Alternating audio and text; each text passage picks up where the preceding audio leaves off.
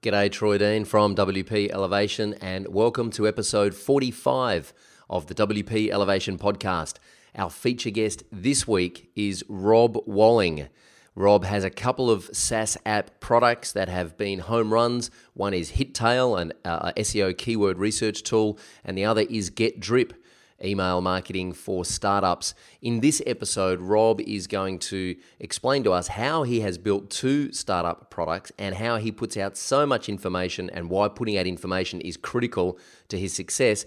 And I think that the real key takeaway for me in this interview is how we can learn from what Rob's done and apply it to our consulting business. How can you start something in your consulting business without actually having to build anything or spend a lot of time inventing new services? So, for example, how can you add a new service offering to your existing customers without actually building the service offering to begin with?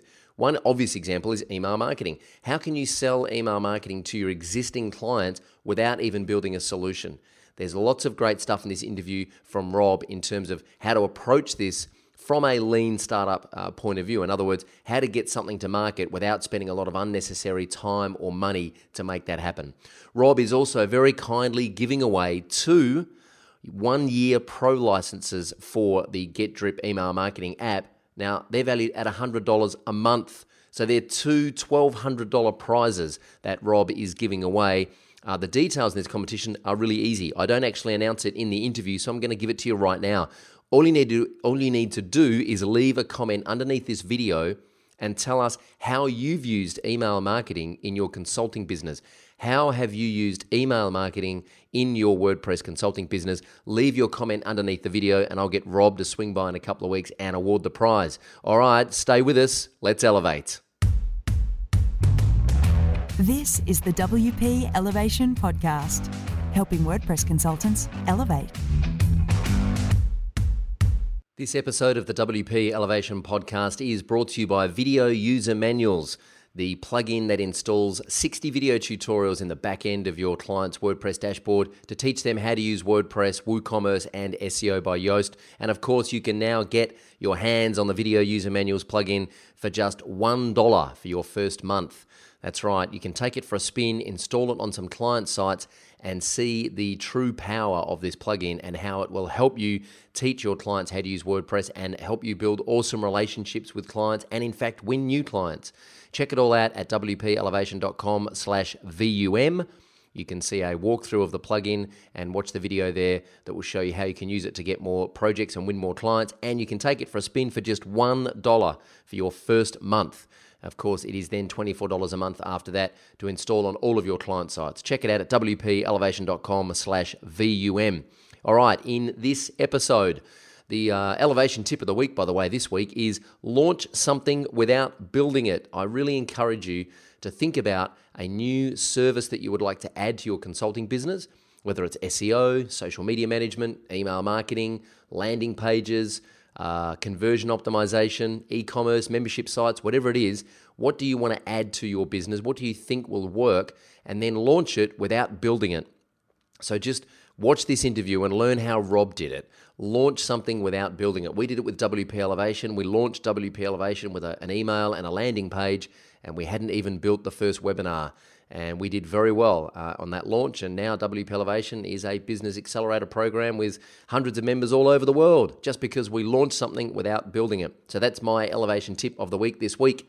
And what you're going to learn from Rob Walling in this interview is how he has done that to launch HitTail and GetDrip, 2 very successful software as a service apps that he has. Well, HitTail, I learned he acquired from someone else. He was a customer, and the app was the owners were losing interest and not keeping it up to date. So Rob bought it from them and repackaged it and rewrote it and relaunched it, and it's now a huge success. And then he replicated that success with GetDrip, the email marketing tool for startups.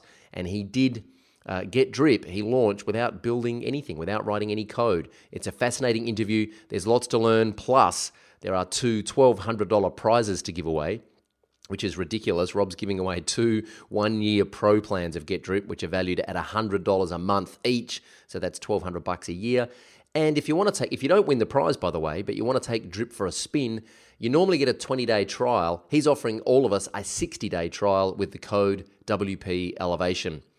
more details in the show notes on how to get hold of that. So stick around for the interview. It's a fascinating interview. There's lots to learn, and Rob is just such a great guy. Let's go meet Rob Walling.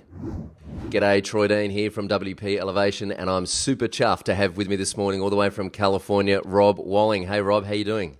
I'm doing great. It's my pleasure to be on. Thanks for having me, Troy. Awesome. Thank you very much for joining us. For those that don't know, Rob is the man behind HitTail and Get Drip, two apps that we're going to have a bit of a chat about, but he also puts out an enormous amount of information and content about starting up. So we're going to dive deep into that. Before we get started, Rob has very kindly sponsored an awesome prize for this week's podcast, 2 one-year pro accounts at Get Drip, which they're like $100 a month each. Is that right, Rob? That's correct. So that's like two $1,200 prizes right there. Get Drip is awesome email marketing. We're going to dive into that a little bit later on and talk about that. And also, Rob has offered a code for anyone who doesn't win the prize to take Get Drip for a 60-day trial. Normally, the trial is only 20 days, but you guys get it for 60 days if you use the code WP Elevation. So very generous of you, Rob. Thank you very much for that. Now, before we start talking about startup space and WordPress and the web in general, when you were a kid, what did you want to be when you grew up? I always wanted to run a business, even from the time I was little, like 8 or 10. My dad tells me stories about me wanting to saying, that I wanted to be a businessman. And I don't know where that came from. I know that early on, I knew that money, I loved reading, and I knew that I didn't have enough money to buy books. I grew up in a working class family. And so I was always like, well, how do I make more money? My dad's like, you own a business. And so that I latched onto that really early. Awesome. Yeah. It's not common for like young kids to, you might fantasize about walking along in a suit and a briefcase, but it's not common for kids to actually know that they want to go into business. Yeah, I genuinely have no idea how that happened. I know that by the time I was old enough to even have a little bit of money, that I started buying candy and reselling it at a markup, buying comic books and reselling it at a markup in school. And that's an addiction, right? As soon as you do that, you're like, wait a minute, I can double the amount of money I have in a week, and I never looked back from there. I mean, I was probably in 4th grade, maybe, when that started, and wow. Yeah, it's been all entrepreneur ever since. Awesome, that's awesome. When did you discover the web and realize that, okay, this is something that I can leverage from a business point of view? Yeah, I discovered it in college, which was in the late 90s, and it never occurred to me there would be business on the web. So I wasn't totally not one of those visionaries who came upon it, and like Jeff Bezos, right? Wow, I got to start Amazon. It wasn't until really it was probably 1999. I got a job as a programmer for a .com, and that's when I realized, there's a ton of money being dumped into this. It was the fake VC money, right? It wasn't actual revenue. It was just a bunch of investment. But that's when I realized there's something here, and I don't know if it's going to come to fruition now. But then within a few years, I ran my own consultancy for a couple years, and all the marketing was online, and that's when it clicked. It's like, you get some content out there, you get a Google footprint, you get a reputation, and that's where it is. So that was early 2000s. Wow. And now you're typically not a traditional kind of WordPress guy, who a lot of the people that we have on the podcast are, but some of your products do interface with WordPress very well. So this next question is relevant.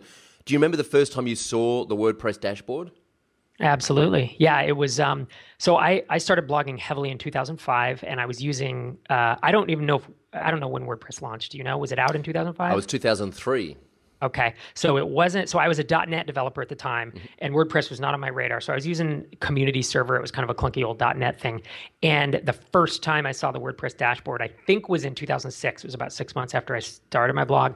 And it smacked me in the face like, oh my gosh, you made a terrible choice. Like, even though that's in PHP, and I knew a little bit of PHP, even though that's a different language, there's no way I should have chosen this other platform. And then I eventually migrated to WordPress, and that's what my blog's on now. So were you, in your consulting business, were you a .NET consultancy, or did you end up being a WordPress consultancy? I ended up being a .NET consultancy. Early on, I did everything that was available. I did PHP and Cold Fusion and whatever people hired me for. And we'll probably talk about that a little later with some of your other questions. Yeah. But I really optimized, and I became a .NET. I doubled and tripled down on it, and that's when things really did well for me. When you meet someone for the first time these days and they say, "Hey Rob, what is it you do?" How do you describe what you do in one sentence? What's your elevator pitch?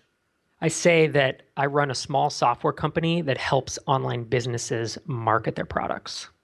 And that kind of encompasses, because Hittail is an SEO keyword tool, so it Yep. helps you rank in Google, and then Drip is email marketing. And I have a few others that don't quite fit into that, but that's the bulk of what I'm focused on these days. So I like this because, if someone says to you, so you identify, I like this because you identify your target market in that elevator pitch. If someone says, well, we're a bricks and mortar business, we don't have an online presence at all, you're like, well, I probably can't help you. Probably not a good fit. Yeah, you probably need a consultant, if you're going to go from nothing to a presence. But if you already have a presence with a decent amount of traffic, like we can help you optimize. We'll help you get more traffic. We'll help you get more leads using email. So. I just need to make a note here because some of these questions I want to ask I think are going to tie in, but let me just draw a link here so I don't forget. In the meantime, let's enlighten our customers by telling them, our listeners by telling them, what do you actually spend most of your time doing? Are you still on the tools coding, or are you doing biz dev, high-level strategy stuff, support? What is it that you do? Yeah, I don't code very much at all anymore. I love to code, love it. And if I could do it every day, I would, but it's not the most valuable use of my time these days. So most of my time is spent removing obstacles for my team. I have 4 full-time guys who work for me, developers and support, and then I have a handful of contractors around the world, virtual assistants and such. And I just spend the day trying to keep them moving.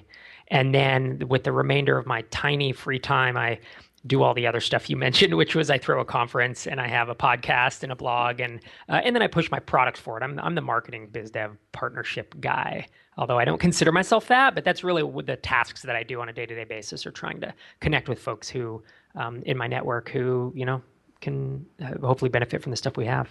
So there's no one else in your organization doing marketing or biz dev. You've just got developers, you've got some VAs, but you're the guy that's really pushing revenue and pushing sales. That's right. At this point, that's right. And I am looking to expand that a little bit. I had an intern help me out for 3 months, and he did a really good job with that.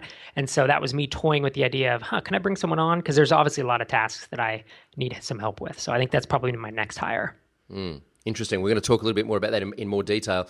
What's the one thing that keeps you awake at night? What's funny, that's changed over the years.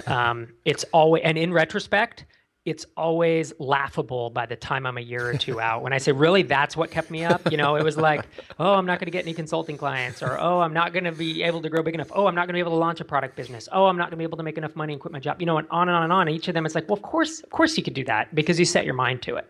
And so these days, what's keeping me awake is, can I do this again? Can I reproduce? I have a number of successful products. I have a track record, but can I do it again? Were they all flukes? Am I the imposter? Am I, what I'm saying? It's that kind of stuff. It's your inner voice. That'd be the voice. And I'm sure I'll look back in 2 years and I'll be like, well, of course Drip was going to do okay. Because it's going to do fine. Yeah. So you still have that. You still have the imposter. You still have the voice in the back of your head going, this isn't going to work.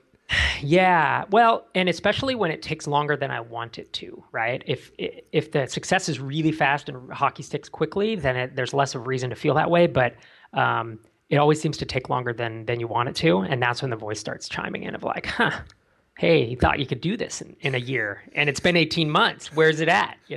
That's where I am now. So it doesn't matter how many home runs you hit. Every time you step up to the plate and you're going to swing the bat, you got to fight that little voice in the back of your head, right? That's how it feels for me, for sure. Yeah.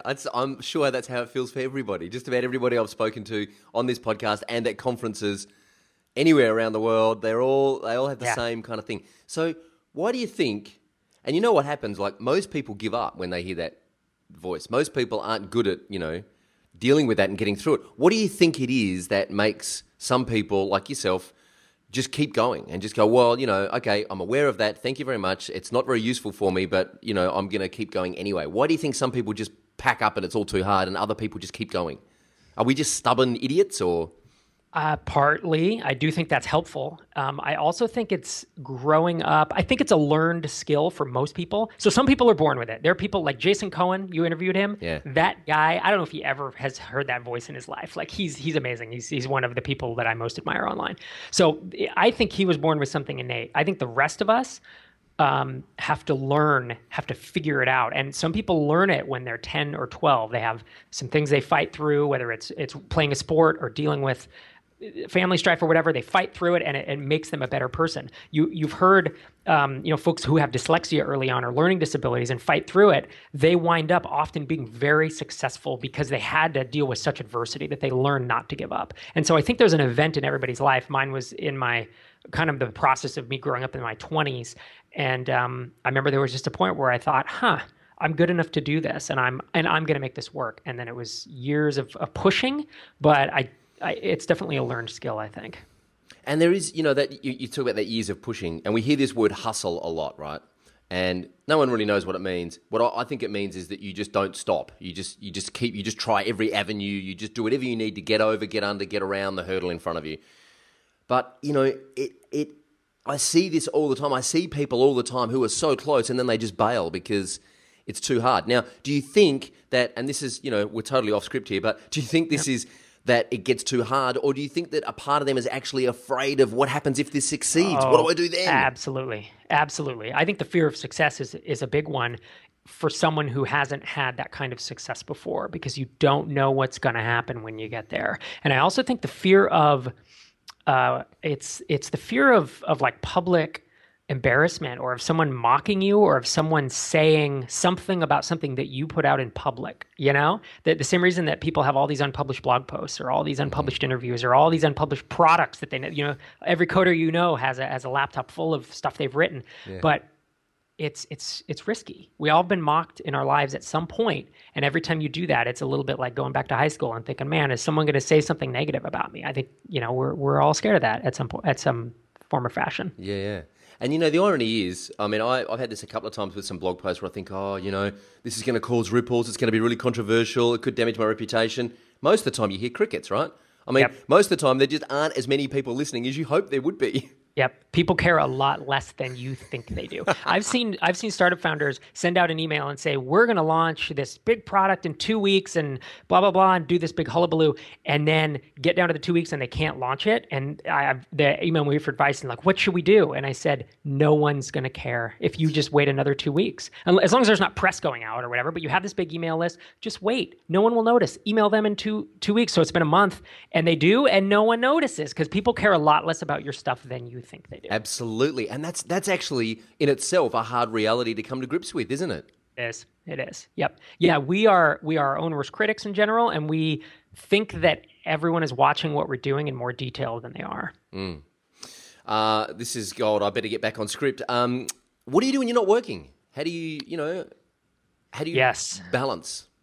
Yes, I have a family. I have a couple kids and a wife, and I spend a lot of time with them. Love playing like board games, strategy board games, Dungeons and Dragons type stuff, Magic the Gathering with my 8-year-old. Really? Yep. And then we have a little apartment on the coast of California, and we go out there a couple weekends a month, and that's kind of my de-stress time. Awesome. I'm a hearty believer in, like, when I work, I focus, I work really hard. I have loud music playing. I don't want any interruptions. I want to work 8-10 hours straight.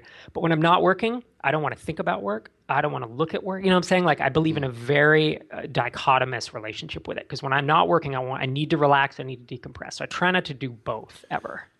This is really interesting. I was talking to Shane Pellman from Modern Tribe recently, they're a big kind of WordPress collective of freelancers, if you like, and he was saying he works from home. He's got a room at home where when he's in there, he's working and the family's not allowed to interrupt him. But when he's out of that room and he's in the kitchen cooking dinner, he's not allowed to check emails on the phone. Yep. When you switch off from work, you run a product business, right? You're doing sales every day. There are orders coming through every day. How do you resist the temptation to check your email and see the sales coming through?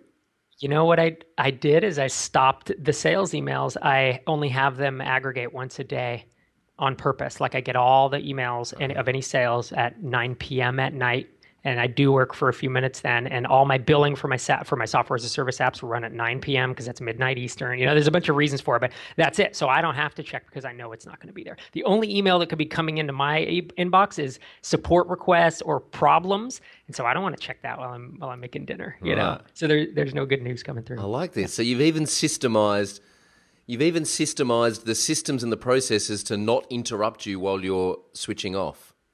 I try to. I do my best. I won't act like I never check email on weekends or anything like that, but I try to, for sure. If you could wave a magic wand and fix one thing about the business right now, what would it be? I want to get there faster. I'm enjoying what I'm doing. I'm on a trajectory, and I know I'm going to get there. I just want it to be faster. Where is there, Rob? That's a really good question.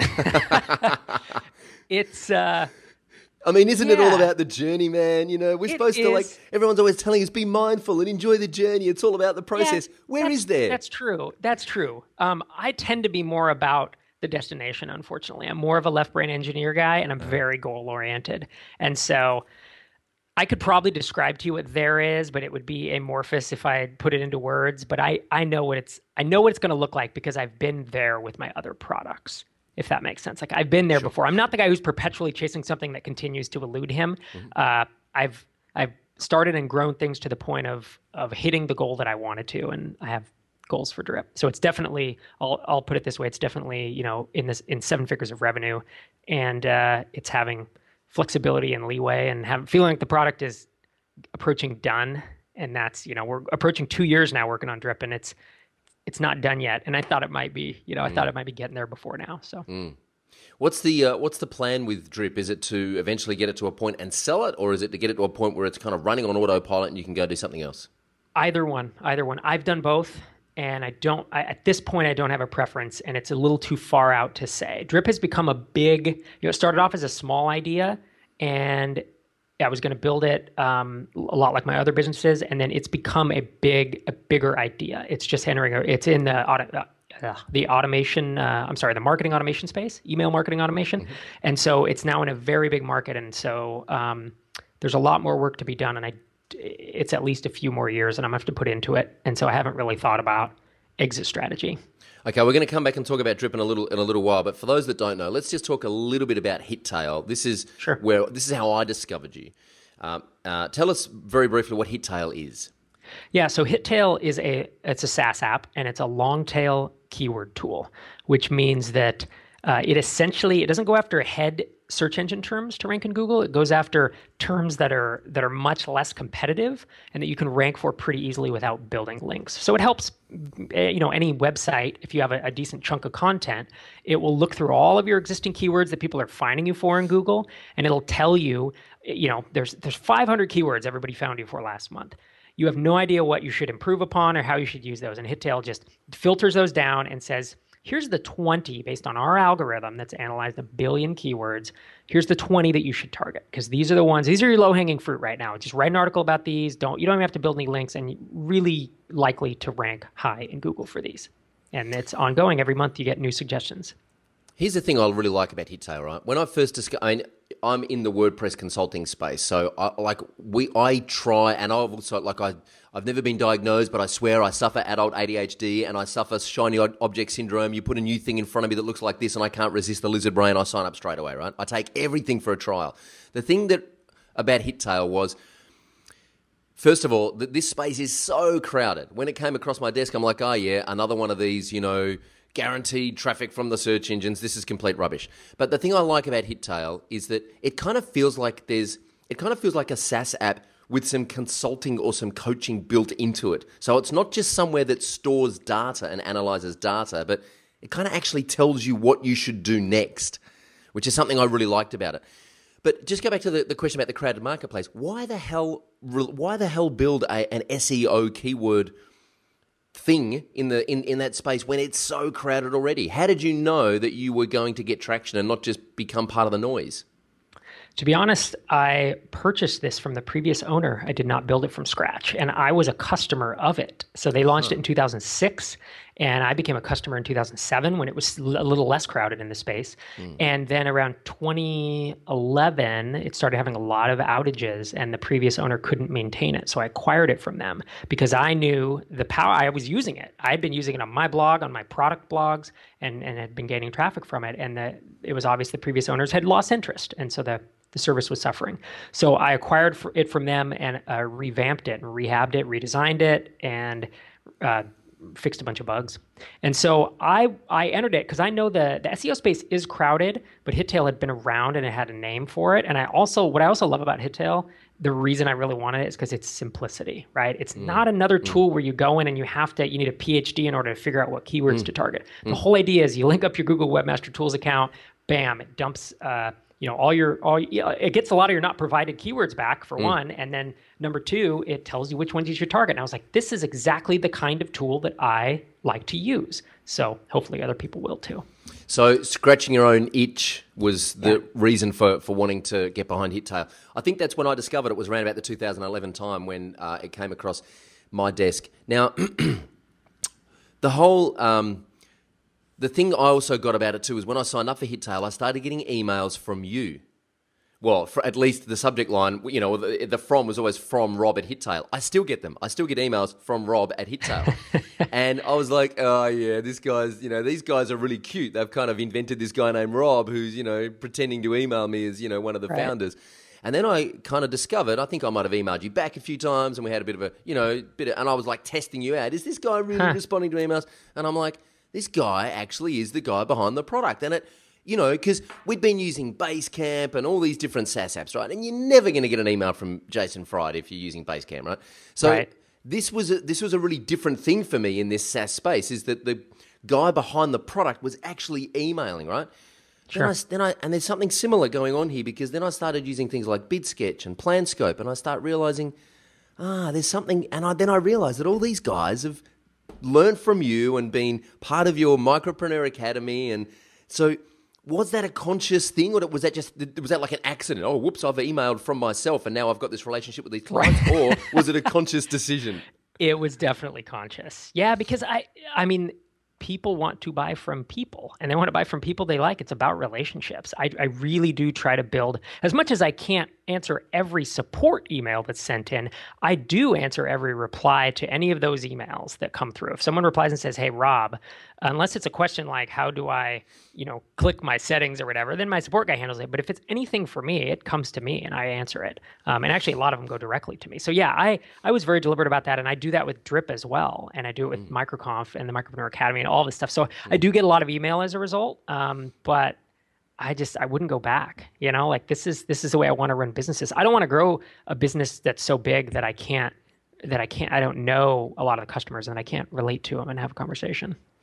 We're going to talk about that in a moment, because one of your things is start small, stay small. Your startup book. But do you have a moment where you thought, I've just given people my email address and my email inbox is going to be flooded and the rest of my life is going to be responding to emails?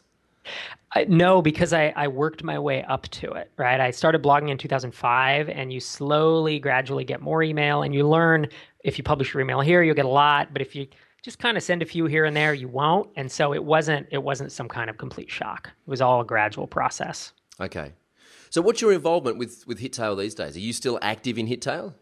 I am. In fact, we just rewrote it. It was in Classic ASP, which is a 15-year-old programming language, and we just rewrote it in Rails. And last night, my developer pulled an all-nighter, and I got about 5 hours sleep. So, wow. And we rolled it to new servers on EC2, and it's all shiny and new and fast and feels great. So I'm still I'm still the primary marketer, the product manager who decides what features get built. I don't write any code on it anymore. Right. Awesome. And again, what's the plan with Hittail? Is the plan just to keep it running on autopilot? Well, yeah, it's doing well. We're still adding some features too. We get feature requests, but it's a nice simple tool. We may, I've been hearing about. Well, there's some other new stuff in the SEO space that I'm considering adding like a pretty major feature to it, but I don't know yet. I don't know yet. So how do you split your time between Hittail and Drip? The majority of my time these days is Drip. Okay. I've been spending time managing Hittail and marketing it, but Drip is the focus right now. So when was Hittail at a point where you knew, okay, I have some bandwidth now to go do something new? When the marketing, when the product was quote unquote done, when I wasn't getting waves of feature requests anymore because a lot of stuff was built, because the products mature over time, right? You just get enough built that it's more of a complete product. They're never totally done, but they almost get there.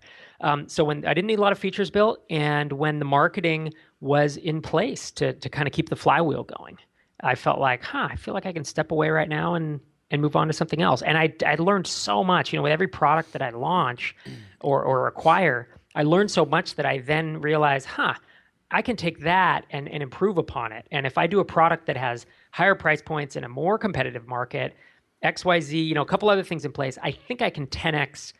I like to 10x my previous effort. That's kind of been my goal recently. And so that's when I decided I was like, I think I've learned what I'm going to learn from Hittail, and I'm going to keep it going, and I like it, but it's not going to be my sole focus, and I'm going to move on to the next thing. So why? Okay, so was Drip the first thing that came to you when you were looking at doing something new? Was Drip the obvious choice? Was that the first attempt? It was one of many choices. So I was going to either rewrite my book, like do a second edition. I was going to potentially do some video courses. I do a lot of training and stuff. So I was trying to decide between another app and more courses. Finally decided I wanted to do another app. And then I sat down in my Moleskine notebook and I wrote out I said, what problems do entrepreneurs and startups have? And I just started listing problems. They might need virtual assistant help. They don't have enough traffic from search engines. They don't know how to create content just what problems do they have? They know they should do email marketing, but they don't, blah, blah, blah, right? I have this list. I still have it today. And I started picking through those. And one of them that I really latched onto was email, because email has been a big thread for me. Every app that I've owned, I eventually implement email marketing into it in terms of building a list, giving out an email crash course, and it always, always, always has an absolute noticeable impact on my bottom line. And so I was thinking, you know what? I have enough knowledge, and there's no tool out there that's doing it the way that startups want it done. So let's think about doing that. So it was the first. So let's talk about that, because again, when you launched Drip, I got the pre-launch emails. I signed up. I was one of the first users, but again, I'm like, come on, man! Really, this is such a crowded marketplace. The reason I signed up and the reason that I became an early adopter of Drip is because I wanted to see what you could possibly do that was different to what everyone else was doing. So some of the tools, like off the top of my head, without even thinking about it, Campaign Monitor, GetResponse, Infusionsoft, Office Autopilot, Aweber, iContact, Constant Contact. I'm going, if you came to me and said, give me $100,000 because I'm going to start an email marketing app, I'd go, Rob, what are you doing? You're just going to be part of the noise. How did you know that you were going to be able to cut through that noise and get traction? Well, there were two things. The first is I didn't know, but I had a good feeling that if I niched down and made it a tight niche for software as a service and like digital products, I knew that there was unrest, because everybody, I know a lot of small bootstrappers and startup founders and all that kind of stuff, people selling membership websites, and they all have one thing or another they don't like about Infusionsoft and MailChimp. Those are kind of the two big market. Yeah, I forgot MailChimp. Yeah. Yeah. So MailChimp's the big email marketing, and Infusionsoft's the big marketing automation. They have a lot. They do a lot, and they have a lot of customers who love them. But there's a lot that they don't do for our specific use cases.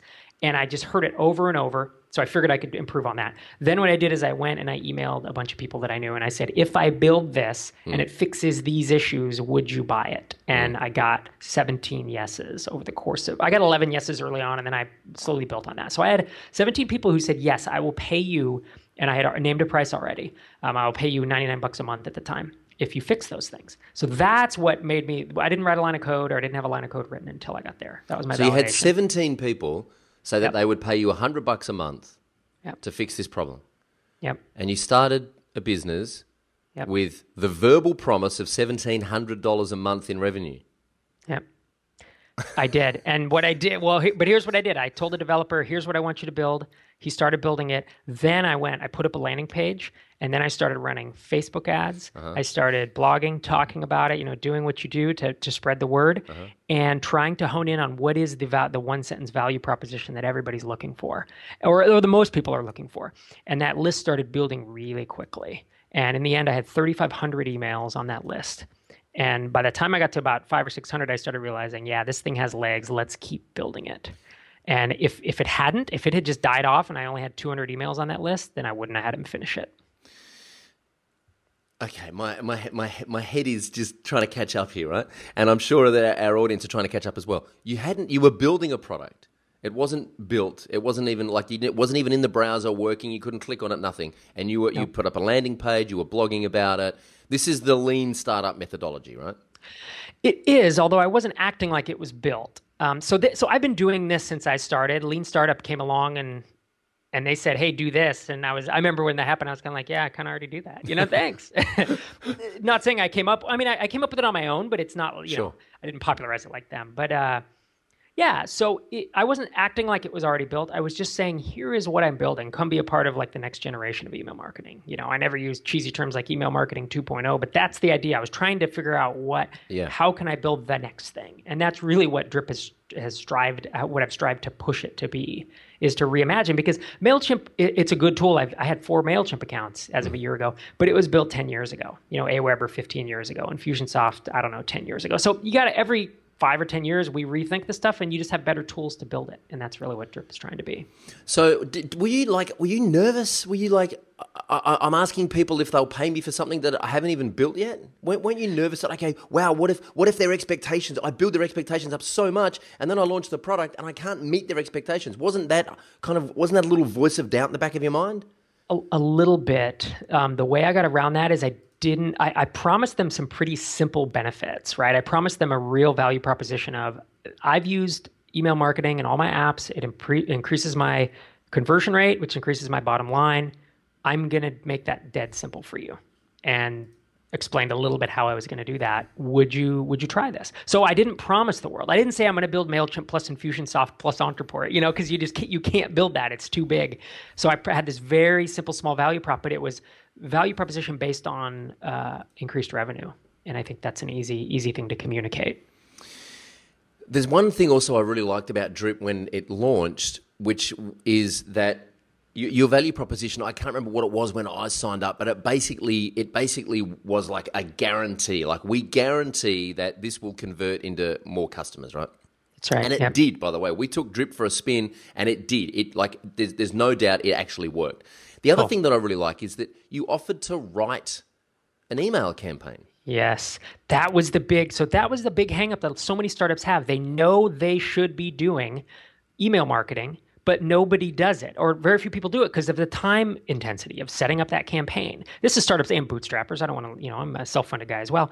But so that's what I did. I said, I want us to do a concierge service where if you have an ebook or if you have 5 blog posts that you've written that you're not using anymore, that they're 2 months old, so nobody's reading them, we will take those and turn them into your course for you.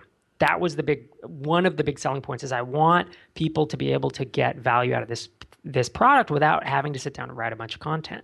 We also have a copywriter that I use who's very good, who can do one totally from scratch, but then you have to pay for it because we pay him. But yeah, it's a big thing. If you're going to start an app, concierge services are a big deal. So we're going to talk about that in a moment, taking the existing ebook or the existing blog post and turning that into a campaign, you don't charge for that service? No, it's free. Wow. Yep. We actually extend your trial a week because it takes us about 4 or 5 business days to do it. Not total, but we're backed up so much. Sure. That my support guy puts them all down. I mean, he's a virtual assistant / support / does a lot of stuff for us. And early on, I was putting them together myself. We have some templates that we use. And then once I got it down to a process where I was like, yeah, this is really the same thing every time. We tweak some stuff here. We help him try to improve your titles. Like, I actually do look through and give feedback as well. Give kind of a once over of things, try to get your headlines better, calls to action. But yeah, we do that. We do that for free. It's kind of a no-brainer from our perspective, But again, weren't you nervous that, oh my God, this just could completely blow up my inbox and I could be overloaded and have to spend every weekend rewriting people's headlines? Wasn't that a fear? A little bit, but we didn't launch to. That's why we didn't launch to 3,000 people at once. We launched to like 300 and 400 person blocks of the list, so I could keep it under control because we're a very small team, right? At that time, it was me and like an intern developer and then a support guy, and so it was kind of like, I guess he wasn't an intern, but yeah, it was just 3 of us. And so I was like, man, we're not gonna be able to handle it if we launched to 3,000. So we did a very slow launch because I didn't have the team to handle it. I noticed that as well, that you were launching to like 300 or 400 people at a time. And you know what? It actually, and I'm sure you know this, but it kind of, it made me like froth at the mouth. I'm like, when are you going to open the doors and let me in? When does my cohort get to come on board? Yeah. It was very good. It's that exclusivity, I didn't do that actually on purpose. If I could have launched to 3,500 at once, I would have done it. Right. But that was a nice added benefit of being able to launch to smaller groups at once. Because there were people on Twitter asking, when can I get into your app? I mean, how often does that happen? Yeah. Yeah. That's cool. Okay, let's talk about. So you've obviously got some experience, right? You've hit a couple of home runs with HitTail, with Drip. Now let's talk about the information products that you put out. So you have a book called Start Small, Stay Small. You have a podcast called Startups for the Rest of Us. You have a conference called MicroConf, and you have a membership website by the looks of it called the Micropreneur Academy. And some of your success stories, by the way, I love the map on the Micropreneur Academy. We got one of them in our membership website as well that shows everyone in the program and where they are in the world. It's a really nice touch. And some of the sample products that have come out of the Academy, BidSketch, Ruben Garmers, of course, actually recommended that I talk to you on this podcast. So, hey, Ruben, here it is. PlanScope, Brennan Dunn, who we know really well. A/B Press Optimizers, a conversion optimizer tool for WordPress. There's a bunch of tools here that I've used. Tell me, and this, I don't want to get too Andrew Warner on you, but tell me, at what point did you say, I think I've got enough success that I can start teaching this stuff? Yeah. It was at the point where, so I had a blog and I started blogging about, I used to blog about software development, like more technical stuff. And then I switched when I started having a little bit of success with products. As soon as I started blogging about that, I started getting emails, people saying, whoa, what'd you do here? How did you learn this? So that showed me that, I know just a little, just enough that I could start teaching it. But I didn't want to yet because I'm a typical developer and I feel like embarrassed when to teach other people unless I'm an expert, right? So it was about another 2 years after that. And it was after I had done another 2 or 3 sites. And I was able to quit consulting. I was working full-time for myself, making a living off products. It wasn't, tons of money, but I was living in Boston and able to pay for mortgage and do that kind of stuff. So it was a low 6-figure income.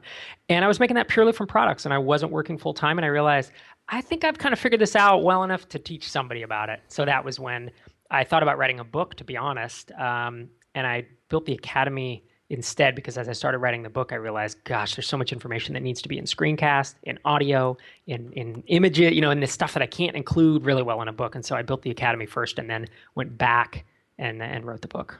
So, because, okay, I'm in the teaching space as well, right? And so we hear this a lot, and I just want to get your take on it. You get a lot of criticism from people saying, oh, well, if you were really good at this and you were really successful, why would you bother teaching us? You'd just be off doing it yourself. What do you get out of teaching? Yeah, because I heard that early on. I haven't heard that in years, to be honest. And early on, it really hurt my ego or hurt my feelings. Yeah. But I am doing it myself. Like the teaching is actually a small part. I mean, the bulk of my income has always come from products because that's what I love. What I get out of teaching is twofold. One, I really enjoy it. I enjoy helping people and I enjoy being an expert. Like who doesn't enjoy being able to share what you know and it makes you feel good about yourself, And also it helps people. Like the list of people who have emailed me and said, you're teaching, whether it's stuff they paid for through the Academy, whether it's free stuff we give out on the podcast. I mean, honestly, dozens, if not in the hundreds of emails, people saying, wow, you've really impacted the way my business runs. You have changed my life. You have changed the way I've done this. That's my legacy. Like what, yeah.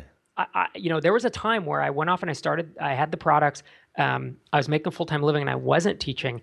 And I was working like 20 hours a week maybe. And I was living it up and I got really bored. Because what kind of a life is that when you're not interacting with other people? And so that's the second part that I get out of it is the people who I teach are my community. Some of my best friends in the world are now came through the Academy and we hang out at MicroConf. And I look forward to some of the best days of my year are going to MicroConf and hanging out. So it's both for the ability to help, the ability to feel like an expert, which makes me feel good, and share what I know, and then the community. It's kind of all the three of those things. So the obvious question is, do you sleep? And how the hell do you produce so much content? You've got a book, you've got a podcast, you've got the Micropreneur Academy, which is full of video tutorials and training and screencasts. You've got the MicroConf, you've got 2 products. How do you manage all this stuff? I try not to do 2 things at once. So I took time off from everything to go write the book. Then I published the book. And then the next thing was we started the conference. And then we got that. The first year it was a tremendous amount of time. Then we got a coordinator. So now it's not much time. So then I said, well, now I'm ready to do a product. So I bookend them next to each other. Anyone who tries to do 2 things at once, I think is going to fail unless they're really good because I work about 40 hours a week and I have a good team who helps out with all the projects, but in general, everything I'm doing is pretty streamlined by now. Trying to start up 2 things at once is really hard. Having to maintain 5 things and starting one up is totally doable. That's really what it is. What's the with the academy? What's the how do you structure that? Is it just like, here's everything I know, it's all up there as screencast, it's like a vending machine, do it yourself, or is it kind of rolled out like drip fed content? Rolled out drip fed, yeah, every month. So the academy is at micropreneur.com, and it's like $50 a month, $47 I think it is. And there's about 12 months worth of content there, and then after that you're just kind of grandfathered in, and you can watch the academy, watch the stuff for as long as you want. And everything's in audio and print, and then there's some screencast as well. And there's also forums in there. That's the community part of it. And yeah. And so do you have to re-engineer all that content every year as things change and as new trends are happening? Yes, that stuff definitely gets dated, and we're working on a solution for that now, because there's some content in there right now that isn't applicable anymore. And that's one of the dangers of having stuff like, I need to go back and redo it and I don't have the time. So we're trying to figure out a solution to that. And that's something that we're going to be rolling out in the next month or 2 here. Wow, fascinating stuff. All right, I kind of feel like we should get into the lightning round, our elevation round. Cool. Which is something we do every episode. For those that don't know, WP Elevation is a business accelerator program for WordPress consultants. So if you are building WordPress websites for clients, or you want to get into the WordPress product space, then come join WPElevation.com and get access to all of the stuff in our own little WordPress consulting academy that we've got. So the elevation round is, I'm going to ask Rob a series of quick questions, and he's going to give us a series of quick answers. What is the number one thing any freelancer or consultant needs to know? Niche down. Become an expert in one thing, whether it's whether you're the best in your geography or the best in one topic. Focus. Love it. What's the best thing you've ever done to find new customers? When I was consulting, actually, it was my blog. It was getting a surface area in Google and just writing a bunch of posts about stuff I was doing, and I was shocked at how many clients I found that just stumbled upon me through Google, and then I never had to sell to them because it was inbound. Yeah. Pretty cool. That's good, isn't it? How do you stop competing on price? By niching down and becoming the expert, back to number one. Yep. Any tips on writing better proposals? To be honest, I would go to bidsketch.com/blog, and I would read everything he's written and subscribe to that email list. That is it, right? That's the corpus of Absolutely. I totally second that motion. Favorite tool for CRM? I like Pipedrive. Manages pipelines. Yeah, really a fan. It's very simple, but I like simple stuff. Yeah. You've obviously got a great aesthetic for user interface as well, because all of the stuff that you're involved in is like, one of my old business partners used to call it numpty stupid. Like, the buttons are so big, you can't break it, Yeah. I hire good designers. How about that? I don't have the skill, but I hire guys who know how to do it. So. What's the best way to keep a project and a client on track? Oh man, there's 2 things. One is relationship. You got to build a relationship. If it's just a transaction, then they don't care. And the second thing is having the velvet rope policy. It's the ability to be able to turn clients away, right? So once you've niched down, once you're the expert, then you figure out, this guy's kind of a red flag. I'm going to ditch him, and you only take clients who are going to stay on track. Yep, perfect. Love it. Any ideas for getting referrals? I used to get a lot of referrals, and the way I did it was, this is going to sound like a no-brainer, but it was just by asking. We'd be on a phone call. There's a relationship there, and I'd say, look, have I done a good job for you? Yes. Do you have anybody? I have some bandwidth. I have some extra time. Anybody you could refer? It was as simple as that. I never got more complicated than it. Yep. What's the number one thing you can do to differentiate yourself? Becoming the expert. Same thing. Yeah, niching down.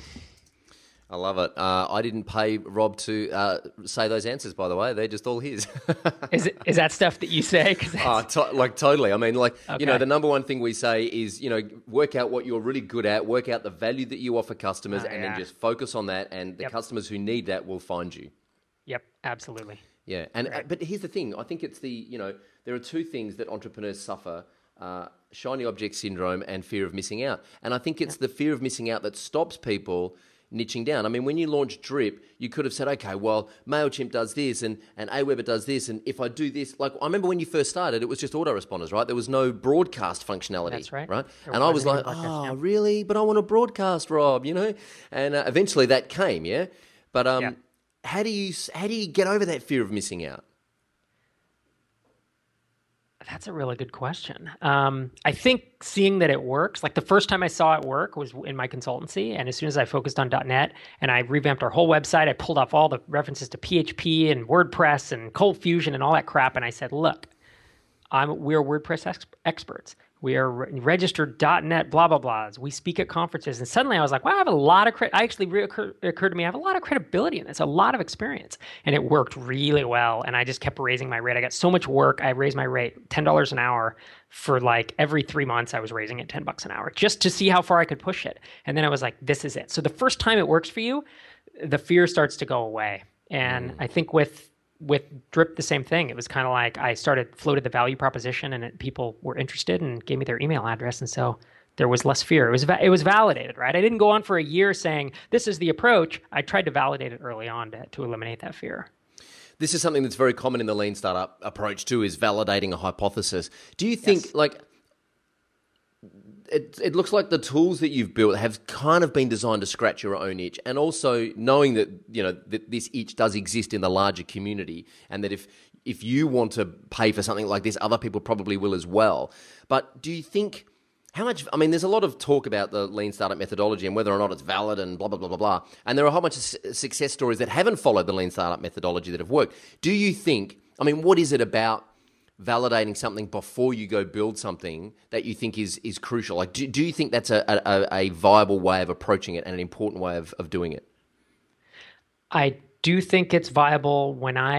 Any app that I launch, I'm going to validate it as much as I can, because the amount of time and money you have to invest to get an app off the ground is tremendous. Even a small one, it's just too big of an investment. But I don't believe you can validate something 100%, right? You just got to do the best you can. And for me, the best I could do was emailing some founders I knew and saying, would you pay for this? And when some came back with, oh my gosh, I would love this. Well, I was like, all right, that's enough validation to start writing code. Now, what's my next step? Landing page, send ads to it. You know, and then it's like, so I'm actually getting a 25% opt-in rate on cold traffic. People giving me their email address because the sentence of, increase your conversion rate using email is interesting to them. Well, I know I can, whether it's what we're building now or whether it's something I can build, I know that I can build something that can increase conversion rates with email. So I'm at least going to keep going. So that's how I validate. I never think, oh man, I got this dialed. I'm 100% locked in and now I'm going to go in a basement. Never did that, So I do think there's value to it. I think that we fall in the trap. It's the scratch your own itch fallacy, I call it. It's like, I don't build things because they scratch my own itch, but scratching my own itch is good, then go validate with other people, right? It's not enough to scratch your own itch. That may have worked in 2005, but the market's too crowded now. Everybody's scratched their own itch because 37 Signals told us to. And so there's too many project management apps, bug trackers, and CRM systems as a result, right? Yeah. So here's the thing. If, you get like a 20% opt-in rate from Facebook ads to a landing page and then you don't build anything, it goes back to that original question earlier. Like, aren't you then embarrassed that you've got all these email addresses and you're not going to build what they want because you haven't validated it? They wouldn't care or remember. They would totally not care or remember. They have no idea, honestly. Yeah. Right. And in fact, if you don't email those people every 6 to 8 weeks, they're going to forget who you are. And that's another big mistake I see, right? If you wait 6 months and then email them, hey, look, I launched. They're like, who are you? Wait, when did I opt in? Right? Nobody remembers. We're all doing the same thing and opting into a bunch of stuff. So Yeah. Oh man, I love it. When do you know? Like, what is your point for going, okay, this is validated. Let's go into production? Is it a gut feeling? Yeah. For me, I just said, look, if I can get 10 people to commit to $99 a month, then let's at least start writing code. That will give me enough impetus to then try to run the ads and spend a couple grand. And that was a gut feeling at that point. And when I saw, if it had been a 5% opt-in rate, that'd have been tough, right? But when it was 15 to 20 to start, and then I did a little optimization and got it in 25, I was like, man, that's a really good opt-in rate on cold traffic. So I don't know. I guess gut feeling, but it's kind of rule of thumb though, right? It's like we all know, well, if you've done this before, what the general conversion rate should be, opt-in rate, and you know what the general reaction will be when you mention something to people, especially if, I guess when I emailed the founders, I never said, do you think this is a good idea? Because I don't care if they think it's a good idea. What I told them is, would you pay $99 for this? That's what I want to find out. Yeah. Please reply yes or no. That was really the bottom line, right? Would you pay, not do you think? Okay. And what and in that initial email, what did you show them, any screenshots or any wireframes, or how did you, you just described it in words? I did. I said, this is the problem, colon, is the problem in bold, and then colon, I'm trying to solve this. The email marketing solutions aren't doing this. And here's what I propose. And then a couple of bullets. That was really it. It was a description of what I was doing, the value proposition, rather than how it was going to work, right? You can't go into the mechanics of it. And even if you give them a screenshot, I think it's too much information early on. That's why I never put screenshots on landing pages. Right. Because people don't care what the app looks like. What they care is, what problem does it solve at that point? They care later. I follow up with screenshots in the emails as I'm building up to launch. As you remember, I sent 3 or 4 emails, and that was filled with then screenshots. But it wasn't just random screenshots. It was like, this is the screen that actually shows you how much money you're going to make from it, or that, shows you the value you're getting, that kind of stuff. Yeah. And because early on, those screenshots can actually, people might look at a screenshot and say, well, this is great if it solves that problem, but I hate the interface that you're toying with, so I don't like it. That's right. But the interface can change. You can improve that later. That's things that are less relevant at that point. And people do, me as well, you get hung up on the look or the feel or the whatever. It's too detailed too early, in my opinion.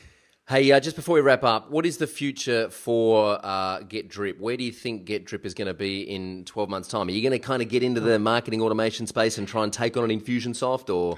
I don't think take on Infusionsoft, because they're so big, right? I mean, it'd be like taking on MailChimp. I don't see that as a viable goal for me, but I do think there's room. There's tons of room in this. It's lightweight marketing automation. So that's the space that I'm hitting. So I think I will be in their market. And frankly, we're starting to grow pretty well now that we've introduced the marketing automation stuff. So, and do you get GetDrip to a point where you just have some bandwidth and you go start something new? Is that what you think Rob's going to be doing over the next few years? Not within 12 months for sure. I think Drip is going to be another 2 to 4 years for me at least. I don't know if I'll start something. I don't know if I'll do another app from scratch, to be honest. This was fun, but I'm kind of done with that. I'll either acquire in the future, or I've been doing some angel investing, and I might just do the advisor and write another book or something. Awesome. Of course, I say that, and my wife says that's going to last about 2 years until you get bored. Yep. Well, I want to thank you very much for spending so much time with us on the WP Elevation podcast. I really appreciate it. I'm so glad Ruben suggested that I connect with you, because I've learnt a ton and my head's spinning. I'm going to go make a bunch of notes and get a whole bunch of new stuff on my to-do list as a result of this interview. So thank you very much.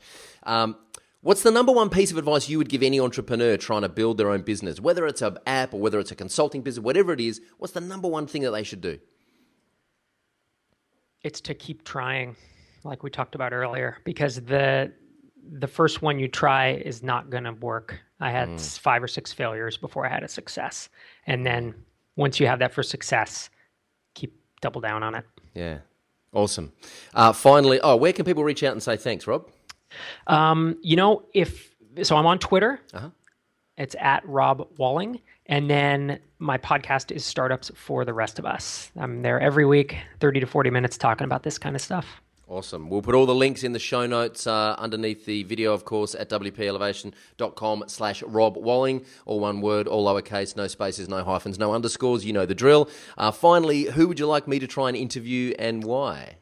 So have you interviewed David Heienberger from Fat Cat Apps? No, I have not. So he has a couple WordPress plugins, and he's got a really interesting story. He travels the world. He's a location-independent entrepreneur, and I really respect what he's doing. I met him in Scotland, and he's got a good story. So awesome. What's his last name?